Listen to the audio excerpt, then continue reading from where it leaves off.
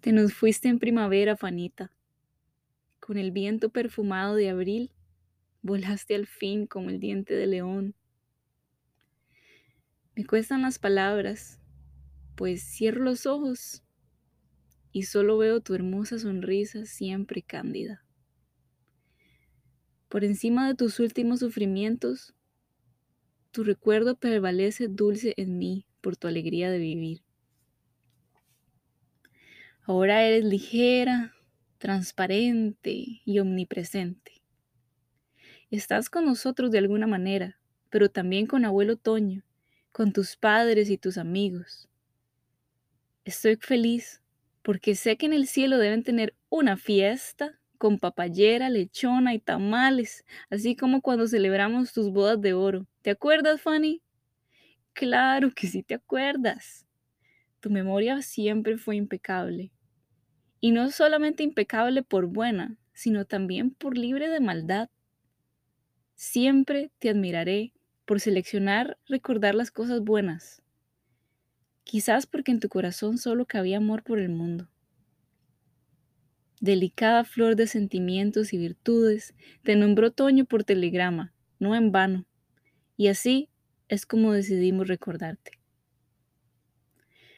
Hola Toño, sé que tú también me escuchas.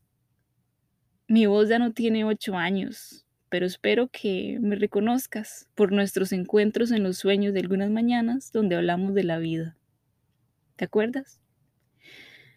Quizás esté de sobra decírtelo, pero quería pedirte que recibas a Fanny y la cuides mucho también por allá, así como tú nos lo pediste antes de partir. Tú sabes mejor que nadie lo que a ella le fascina la compañía.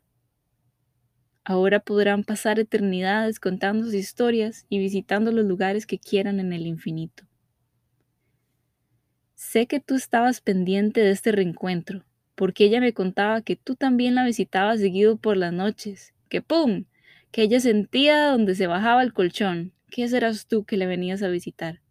Así que, mijo, me alegra mucho que tu mija ya esté contigo. Muchas gracias por prestárnosla por unos añitos más. Tú podrás ver que aquí estamos con el corazón arrugado, pues se siente el vacío. Pero nos consuela que Fanita ya no sufrirá más. Ya podrá bailar lo que quiera y cotorrear todo lo que quiera. Es que este Parkinson ya le venía secuestrando hasta su pasatiempo favorito, conversar. Ahora nos toca a nosotros, Toño. Nos toca la tarea de honrar la vida, la compasión, el amor y la alegría que ustedes nos demostraron.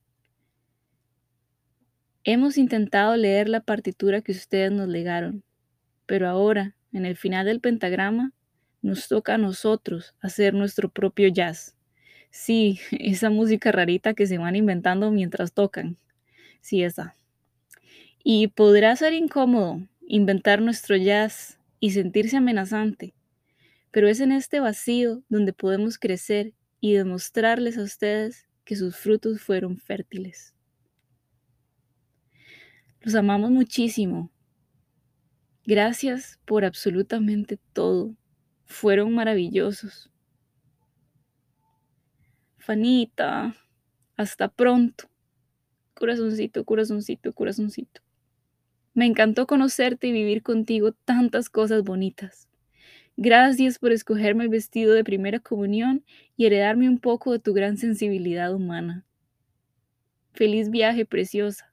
Te amo. Besos y abrazos de todos los que aquí quedamos. Vayan, que el cielo está de fiesta. Y para los que quedamos aquí, les comparto con mucho amor otro de los poemas que me gustan de Carmen Naranjo. Hoy abrí el libro, otra vez buscando consuelo, y este fue el que salió, no en vano. Se llama Oficio de dormir. Dormir no es materia fácil. No llega con la luz apagada y los ojos cerrados, menos con el cansancio y el contar carneros. No dormir es inventar tonteras, recordar infelicidades, ver la vida oscura, sin posible salida, revivir miedos y obsesiones. Dormir es desvanecerse dentro de uno mismo, confiarse al viaje y a la sorpresa. Sí, confiarse al viaje y a la sorpresa, donde un recuerdo toma sentido, el misterio se aclara y la verdad pide audiencia. Para hacerlo, no hay receta ni consejo, solo armonía de envolverse en el ritmo universal. Día y noche, noche y día, claro y oscuro, oscuro y claro. Tomar el tiempo vivido, sufrirlo, gozarlo y dormirlo. Abrazos de estrujis para todos. Madeline.